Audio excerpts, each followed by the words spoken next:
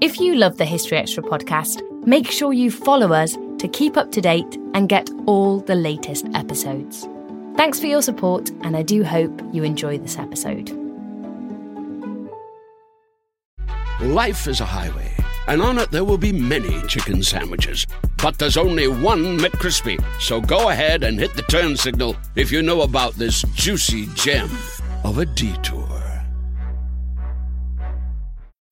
When you need mealtime inspiration, it's worth shopping Kroger, where you'll find over 30,000 mouth-watering choices that excite your inner foodie. And no matter what tasty choice you make, you'll enjoy our everyday low prices, plus extra ways to save, like digital coupons worth over $600 each week. You can also save up to $1 off per gallon at the pump with fuel points. More savings and more inspiring flavors make shopping Kroger worth it every time. Kroger, fresh for everyone. Fuel restrictions apply. Buzz around artificial intelligence is seemingly everywhere. Is your portfolio keeping up? Consider the Global X Artificial Intelligence and Technology ETF, ticker AIQ, which invests in dozens of stocks at the leading edge of this disruption. Investing involves risk, including possible loss of principal. Technology companies can be affected by rapid product obsolescence and intense industry competition. Before investing, carefully consider the fund's objectives, risks, charges, expenses, and more in the full or summary prospectus at globalxetfs.com. Read carefully. Distributed by SEI Investments Distribution Co. The Black Death, for me, is such an interesting subject because it impacts on every part of medieval life, from politics to the economy, to the experience of really ordinary people, to their worldview. The third quarter of the 14th century, as they tried to make sense of this and cope with it and all these rapid changes, has to be the most fascinating quarter century in documented human history. Hello and welcome to this new History Extra podcast series, The Black Death. I'm Ellie Cawthorne, and this is our final episode. The Black Death was a pandemic that cast a long shadow, one that stretched over centuries to come, altering economies, industry, culture, and even the basic structure of societies.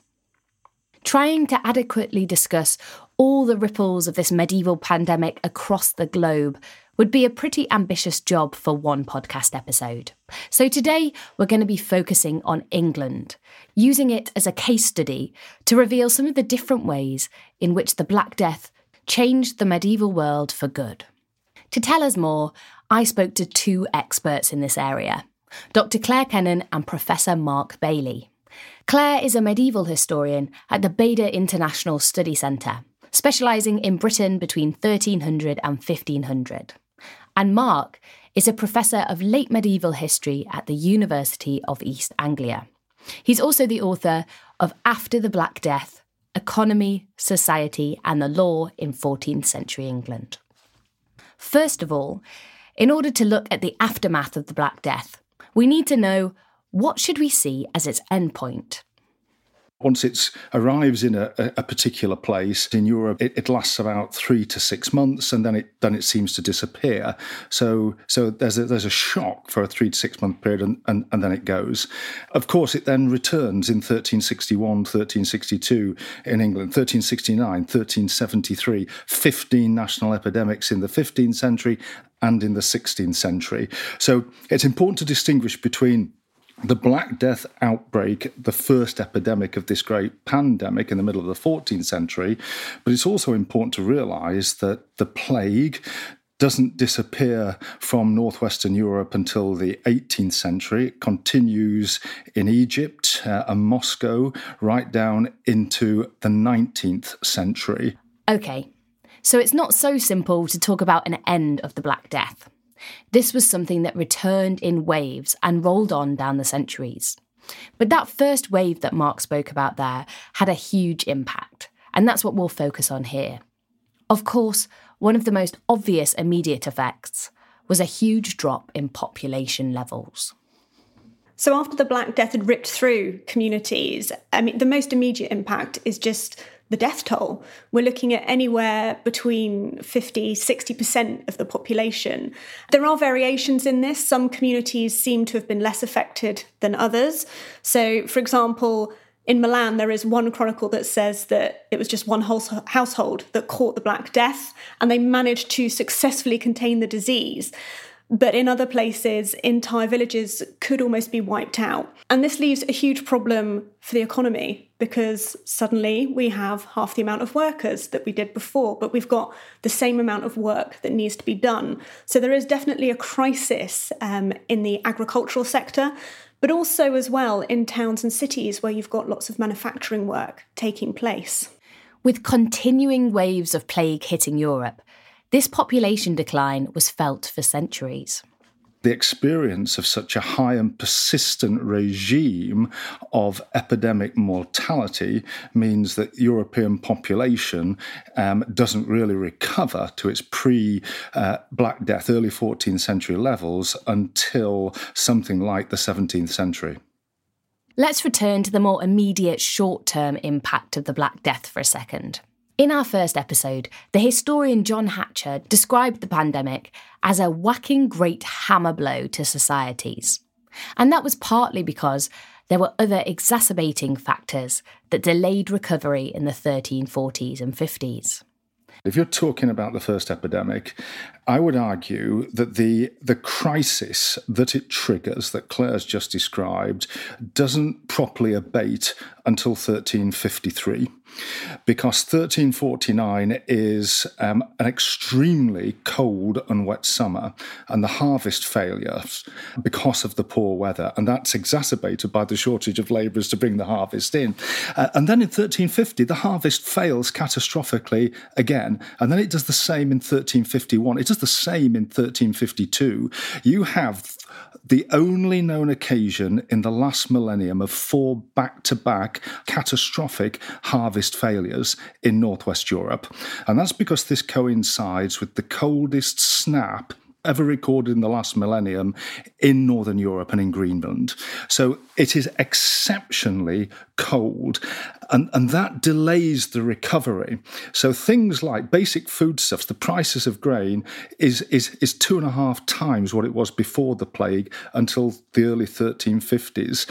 The cost of metal increases threefold. The cost of salt increases fourfold in northwest Europe between 1348 and 1352.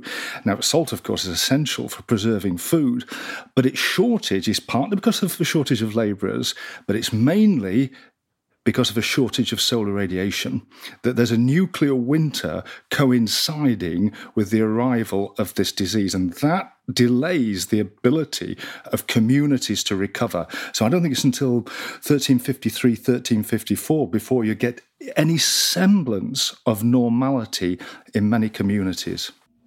So we have a nuclear winter coinciding with a global pandemic. Was that just terrible luck, or did these two crises feed into each other in any way? It's a really complex combination. There's extreme weather taking place. So extreme, there's nothing like it in the last 1,000 years. Now, that is a coincidence. Maybe there is an element of causation, but we don't know what it is at the moment. That's a coincidence. But when you have on top of that all of the shortage of labour, the disruption to markets, who's producing food? How do you sell it? Have you got enough to feed yourself, let alone to produce for other people? And of course, this amplifies both the disruption, the sense of fear, and the ability of communities to adjust to what is a dramatic supply-side shock, the loss of half of the tenants and half of the labourers in society. Those first few years after the initial wave of Black Death saw medieval people trying to tackle the millions of small crises that the pandemic had left behind. Whether that was crops with no one to harvest them, businesses with no one to run them, or children with no parents to care for them. In many places, you see a fairly rapid uptake of land, because, of course, land is a key source of wealth and status. In some cases, you get orphans who are granted guardians until they come of age to help them. There's an increase in the proportion of women taking up land in rural villages because of the death of male heirs. But the take-up is really quite dramatic. And by the early 1350s, you get a sense that even though the population has halved, much of the land has been reoccupied. So that's moving quickly. But in things like extractive industries, the construction industry, it's hit for years because you've lost skilled masons. The extractive industries are short of labour. Things like stone quarrying and mining are disrupted for years and years. But some of the economic effects were more unexpected.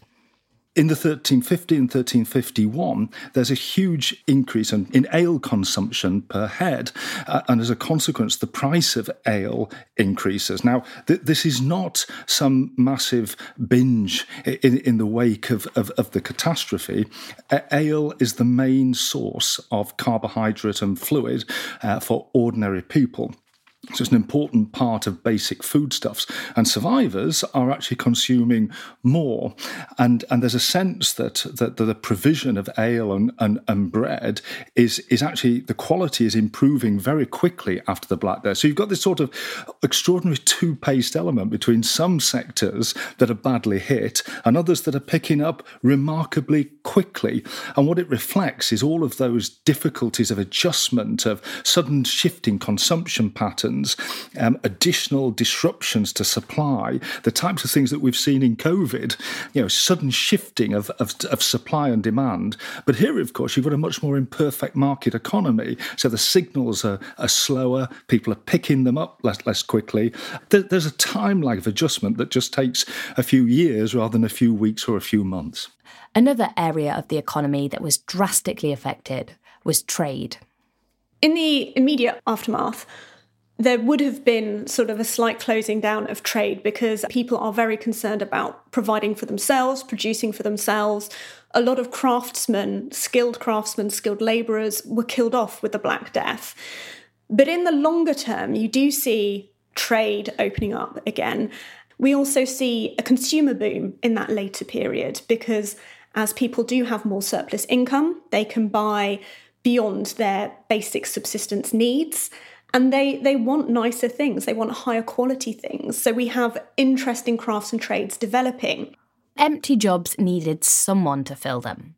And labour shortages inevitably opened up employment opportunities for new types of people. We have increased migration in and around Europe as well. So, for example, we have lots of cloth workers from the Low Countries coming across to England, particularly from the 1370s onwards, and working over here. And we also see lots of women engaging in trade in new and exciting ways. So Caroline Barron has worked on some fantastic research which shows that in the period after the Black Death, about a third of all apprentices in London were women.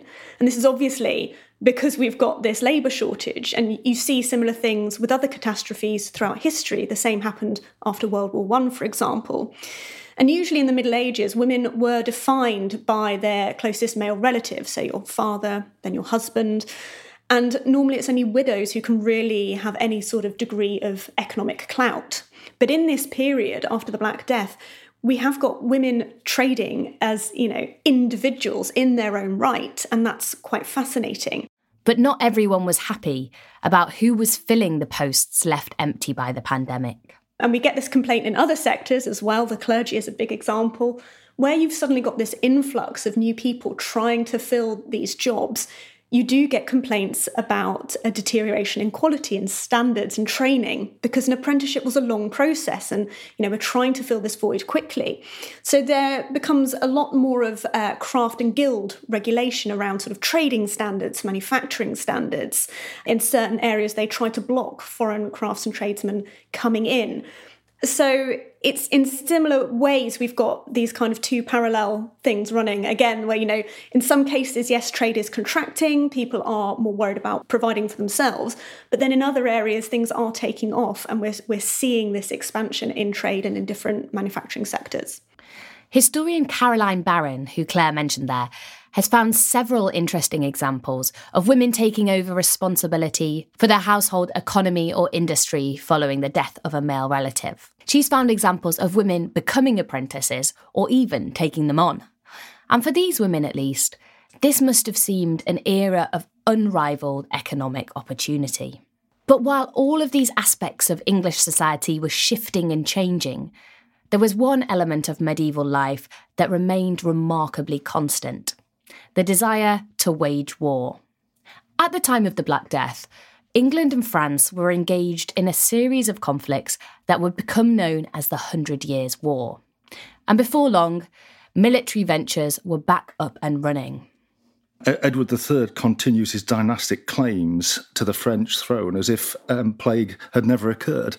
And indeed, the Black Prince is mobilising what resources he can on his estates throughout England to try and fund the next phase of the campaign, which is the Poitiers campaign of 1356. It culminates in the Reims campaign of 1359-1360. So the England and France continue to fight wars as if plague hasn't taken place. So the wheels of war quickly began to churn again. But can we identify any ways in which the pandemic did change military endeavours? On the eve of the Black Death is the Battle of Crécy in 1346, where the political and social elite of France is wiped out in one battle, principally by ordinary men with longbows. And it's possible to argue that the old days of a great military, highly trained elite requiring substantial resources to support them in order to defend and provide justice is significantly undermined because relatively untrained people from the lower orders of society were responsible through the longbow for wiping them out. Then along comes the Black Death and creates monumental labour shortages, and it throws the sort of economic and political power down the social scale. And there is a crisis of ideology, social ideology, and there is also, I think, a crisis of confidence amongst the aristocracy, because you get two events, one military and one demographic, a profound demographic event, which reinforces that the old orders and the old social certainties have been turned upside down. And that idea of an old order being turned upside down is one that will make several appearances in this episode. But while Edward III may have ploughed on with war in France like nothing had changed, of course, the social and economic landscape of his country had changed. And it had changed a lot. And more military expenditure meant more of something else too. The big challenge there is taxation. And the other remarkable thing about the 1350s is that the English crown continues to tax its subjects as if plague had never happened. As a consequence, the direct taxation per head triples or quadruples between the 1340s and the 1350s. So if you survive the Black Death, you are better off in many ways, but you've been taxed as well. Actually, the English crown copes in the 1350s. The French crown doesn't and suffers a crisis of both legitimacy and also a very serious popular revolt in 1357. The English crown is hugely successful in pursuing war until 1360. And thereafter, actually, war in the way that it had been pursued before the Black Death is now monumentally expansive and pretty much beyond the ability of the English crown to fund it. But that long-term consequence only becomes apparent after a while. What is interesting is the idea that we see monarchs trying to keep taxes going as though we haven't had half the population wiped out. And, as Mark was just saying, that does culminate in various rebellions and revolts across Europe, actually. And in the later Middle Ages, so particularly the second half of the 14th century, there are a wave of different revolts that all have slightly different starting points and catalysts, but generally it is people are angry about the higher taxation, various sort of political and foreign policies, and they are feeling like they want to have a voice because we have this sense of rising aspiration. People are generally better off. People are able to move up through society. So you have the Ciompi in Florence, where members of various trades who can't belong to a guild and then don't have a voice in government get really angry, and we have a series of rebellions. We, of course, have the very famous Peasants' or Great Revolt of 1381 over here, and that's caused by a combination of excessive taxation that Richard II introduces and, of course, the long-term social and economic impact of the Black Death. So it's quite a tumultuous time across Europe, and we can certainly see the roots of all of that in the Black Death. How does this tally with the idea we discussed earlier, that this was an age of opportunity, when more jobs opened up, people had more disposable income and were drinking more calorie-rich ale than ever before? Where do the waves of unrest and the revolts of the later 14th century sit alongside that?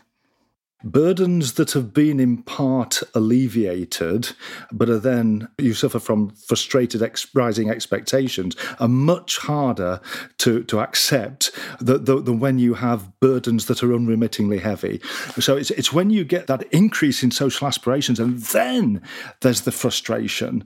And for me, the Peasants' Revolt is the triggers, the tax, but it's actually the real issue is the complex implementation of a dramatic increase in government intervention in commodity and labour markets, and the sense of unfairness about that and the way in which it lingers on.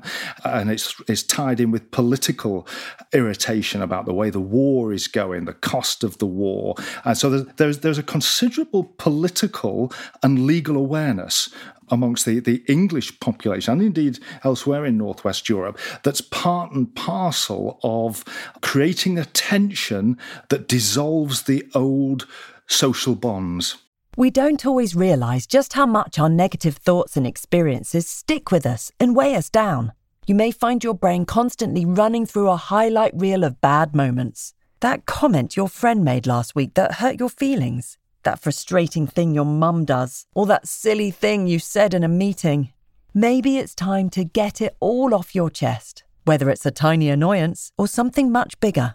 Talking about it can give you some relief and lead you to a potential solution. That's where therapy comes in. It's a safe space to share whatever's weighing you down and learn to process it, so your internal highlight reel can focus on the good stuff. And BetterHelp offers affordable online therapy on a schedule that works for you. Connect with a licensed therapist by text, phone, or video call. Start the process in minutes and switch therapists anytime. Let it out with BetterHelp. Visit betterhelp.com/historyextra today to get 10% off your first month. That's BetterHelp, HELP.com/historyextra. This episode is brought to you by Indeed. We're driven by the search for better, but when it comes to hiring, the best way to search for a candidate isn't to search at all. Don't search, match with Indeed. Use Indeed for scheduling, screening, and messaging so you can connect with candidates faster. And listeners of this show will get a $75 sponsored job credit to get your jobs more visibility at Indeed.com/historyextra. Just go to Indeed.com/historyextra right now and support our show by saying you heard about Indeed on this podcast. Terms and conditions apply. Need to hire? You need Indeed. Life is a highway, and on it there will be many chicken sandwiches. But there's only one McCrispy. So go ahead and hit the turn signal if you know about this juicy gem of a detour. This was clearly a tumultuous time, when it felt like the structure of society was slippery and unstable. Another huge shift that's often laid at the door of the Black Death was the collapse of the feudal system. So let's start with a bit of background here. What exactly was feudalism, and how was it shaping English society when the Black Death arrived? So feudalism, before I explain what it is, I should say that not all historians agree that this existed. This is a hotly debated topic, but in very, very basic terms, to understand the feudal structure, the king is in charge of everything. He owns everything. And he then parcels out large pieces of land to his barons and the upper nobility, in return, usually for military service or payment in lieu of military service. In turn, these barons can then parcel out bits of their land to knights of the shire and lesser gentry, who in return will give military service or payment in lieu of that military service, and so on and so forth until you get to the very sort of bottom level of society, which is your agricultural workers, your serfs. And even within these groups, there are sort of divisions between workers who pay for their rent and their land in money to their lords, and those who owe what we call feudal service, feudal dues. So they have to give so many days of labour, they have to give so much of their crops to their lord.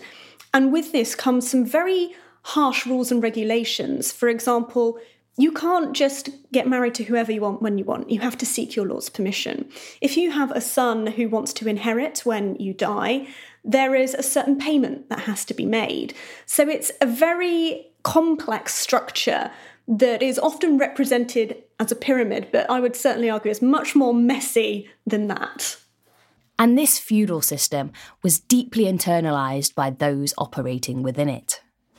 Now, essentially, on the eve of the Black Death, to caricature, you have societies that are based on social obligations and social ideology, and you accept your place within society. And the role of the lower orders of society is to labour and to work to support the fighters and the prayers. Economic forces and contracts don't really apply here. It's about social obligations. This system is divinely ordained. So feudalism ran deep within the structure of English society. But the pandemic saw the foundations of this deeply ingrained system begin to crumble. The remarkable thing about the Black Death is that it shakes that to its core, because suddenly land is abundant and labour is scarce. And there are two options under that set of circumstances. One is you reimpose serfdom and feudalism and force the lower orders to work on your land and on terms that are favourable to you. You force them to do so, which is effectively serfdom. It's a social relationship, not an economic relationship, put crudely. Or market forces prevail. And if market forces prevail, land values are collapsing. Labour is increasing in value. You have to pay it more. And they're becoming more mobile, greater migration. In other words, serfdom dissolves. Talking about the dissolution of a social structure can feel fairly abstract. So what would this actually look like for people on the ground in the 14th century? The landowners and workers who were involved in negotiations over land, labour dues and wages. In the 1350s, there is a predictable oppressive response by landlords who are trying to prevent serfs from moving out of the village, who are trying to force them to hold land on terms favourable to the lord rather than to the serf, and are trying to reimpose things like the marriage fines. Serfs can resist overtly by refusing to work for the lord. Better to do that collectively than individually, because you've got greater strength there. Some of them just leave the manor. And you leave the manor, what's the lord going to do? And this is where there are multiple tensions and testing of the bounds, collectively and individually, between lords and serfs. You leave the manor, you're not allowed to. You go off to a town, find work. What's your lord going to do? Now, in law and in theory, the lord has many powers. In practice, they do very little. Sometimes they try to seize the serf and bring them back. Other times they don't. If you're a serf who wants to stay, but you don't like the terms on which the lord's offering the land, you can threaten to go to another lord and work there instead, or you can get land from another lord who is making concessions. And what happens is that some lords are quite oppressive in trying to reinforce it. Some serfs are quite passive. Most lords are pragmatic in England, and they're making concessions rapidly. And I would argue get a growth of contractual tenures, monetarised contractual tenures, replacing the old feudal feudal tenures in the 1350s and the 1360s. To me, this is one of the big watersheds, the most understated and important aspects of the Black Death. You get a sort of set of tensions and negotiations and passive resistance and overt confrontation. And the net result of all of that is that serfdom is rapidly dissolving. We're looking at England as a case study in this episode. But of course, the thing with a case study is that it never maps neatly onto experiences elsewhere. And this is especially true with serfdom.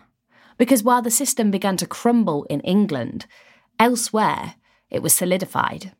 In certain parts of Europe, under conditions of labour scarcity, serfdom is either maintained or reinforced. In other parts of Europe, under the same conditions of labour scarcity, serfdom dissolves. To just put it crudely, serfdom disappears after the Black Death in England. 50% of the population are servile in 1340, no more than 10% in 1400. So it dissolves rapidly after the Black Death in England. In Eastern Russia, serfdom is maintained. And the big difference in England and, say, Russia is that there are manifold employment opportunities and manifold opportunities close to you to get another job, to get land from somebody who's going to offer you a decent term. In Russia, you had much bigger estates, fewer towns, and therefore there were fewer outside options for serfs. So it's a combination of oppression, aggression by serfs, but also a whole host of broader opportunities available to serfs that means that lords in northwestern Europe simply cannot maintain serfdom because it's already unravelling. In Russia, lords have got much greater opportunity of enforcing because there are fewer outside opportunities. So the cost effectiveness of enforcing serfdom is lower. And the consequences of this shaped the way that Europe would develop for centuries. And as a consequence, Russia adopts a completely different role to modernity, a different pathway to modernity. It's an enserfed society until the middle of the 19th century. Serfdom has to be removed by decree, and Russia, if you like, enters modernity through state socialism and forced industrialization. Whereas in Western Europe, serfdom dissolves, and as a consequence, you get the opening up of land and labour markets, which become increasingly controlled by contracts, not by social obligation. And as a consequence, you're taking the first tentative steps towards modernity through an evolutionary route rather than a much later forced revolutionary route. And this highlights a wider issue, that the long-term effects plague had on England were very different to those felt elsewhere. Claire and Mark have revealed a really complex picture of life in the years and decades after the Black Death. On the one hand, they've told us about new economic opportunities and a shaking up of society. On the other, we have higher taxation and violent revolts. So what do our experts think? Were most people better or worse off after the Black Death? The same demographic experience, loss of 50% of the population, results in significantly different outcomes over the next 100 years. In Egypt, it results in the collapse of the Nile irrigation system and a reversion to tribalism, and as a consequence, wealth per head is 40% lower than it had been before the Black Death. In England, wealth per head is 30% higher than before the Black Death. 100 years on in Northwest Europe, the Black Death is a creative, destructive force. In other parts of Europe and Africa, it's a destructive force. And it's the way in which the same demographic experience percolates differently through a whole host of cultural, social, religious, and economic and legal filters that explains those different outcomes and is the fascination of the subject. After the Black Death, I would say that generally speaking, and I mean very generally, most people were better off. The obvious sort of group in society that weren't were the landowners, because as we've explored, they didn't have enough people to work the land. We do see landowners struggling, things like mills and various buildings being left vacant.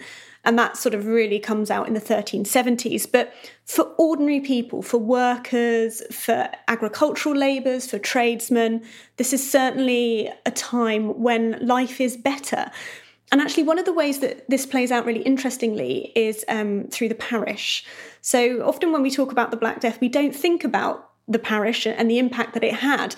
But because people have more money, and because of the development of the doctrine of purgatory, where people were trying to offset sin during their lifetimes, they start to pour enormous amounts of money into their parish church.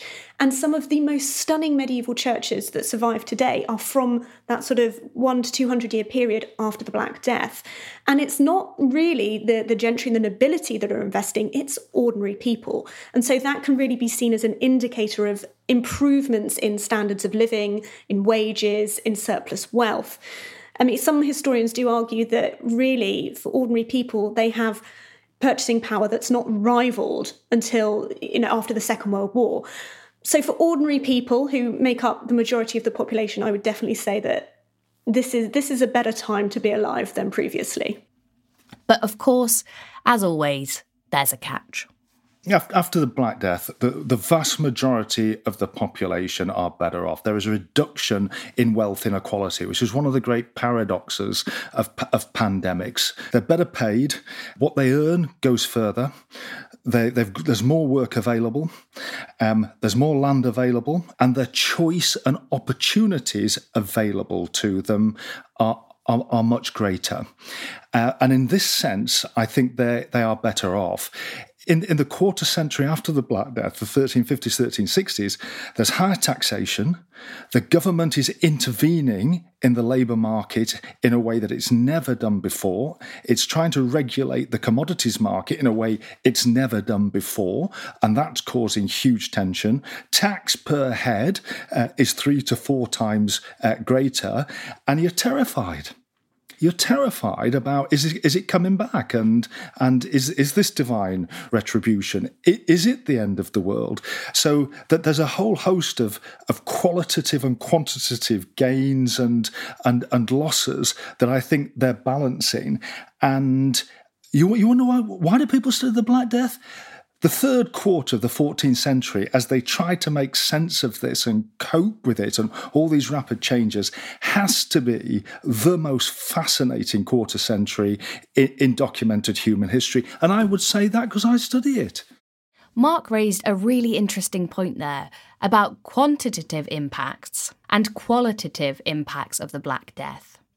While it's fairly easy, with a decent amount of work, to chart the changing price of ale or the breakdown of land holdings, it's much less simple to assess the psychological impact of this pandemic. And that's something that also needs to be taken into consideration. Particularly since the arrival of our own global pandemic, we've been much more connected with the people of the medieval past, and we're looking into things like the psychological impact and the emotional response to the Black Death in perhaps slightly new and different ways. But this would have been a hugely terrifying event for people. This disease was seen really as sort of God casting down his wrath on mankind. We have chronicle descriptions that say, there were not enough people alive to bury the dead, only a tenth of mankind was left. So it does feel like the coming of the apocalypse. And we have people such as, King Edward III of England writing about the loss of his daughter, his beloved daughter, Princess Joan. And he talks about how destructive death has snatched her from him. We have examples of families across the country where they're completely wiped out in a matter of months. So up in Derbyshire, the Wakebridge family, William de Wakebridge actually loses his father, his wife, his 2 brothers, his 2 sisters, and his sister-in-law in 3 short months. And that story would have been echoed across the country. You also see the Black Death becoming much more prevalent in sort of popular responses, popular culture. You can see it expressed in art, in literature, and that's something that persists in that first century after the pandemic initially hits. As an event that happened more than 650 years ago, it seems like the Black Death should feel distant to us. But as Claire and Mark told me, and as I hope this series has demonstrated, its impact can still be felt today. One important thing we've not mentioned is that you can still catch the Black Death. In 2020, there were cases reported in China. In the USA, I believe on average it's about 6 or 7 cases are reported a year.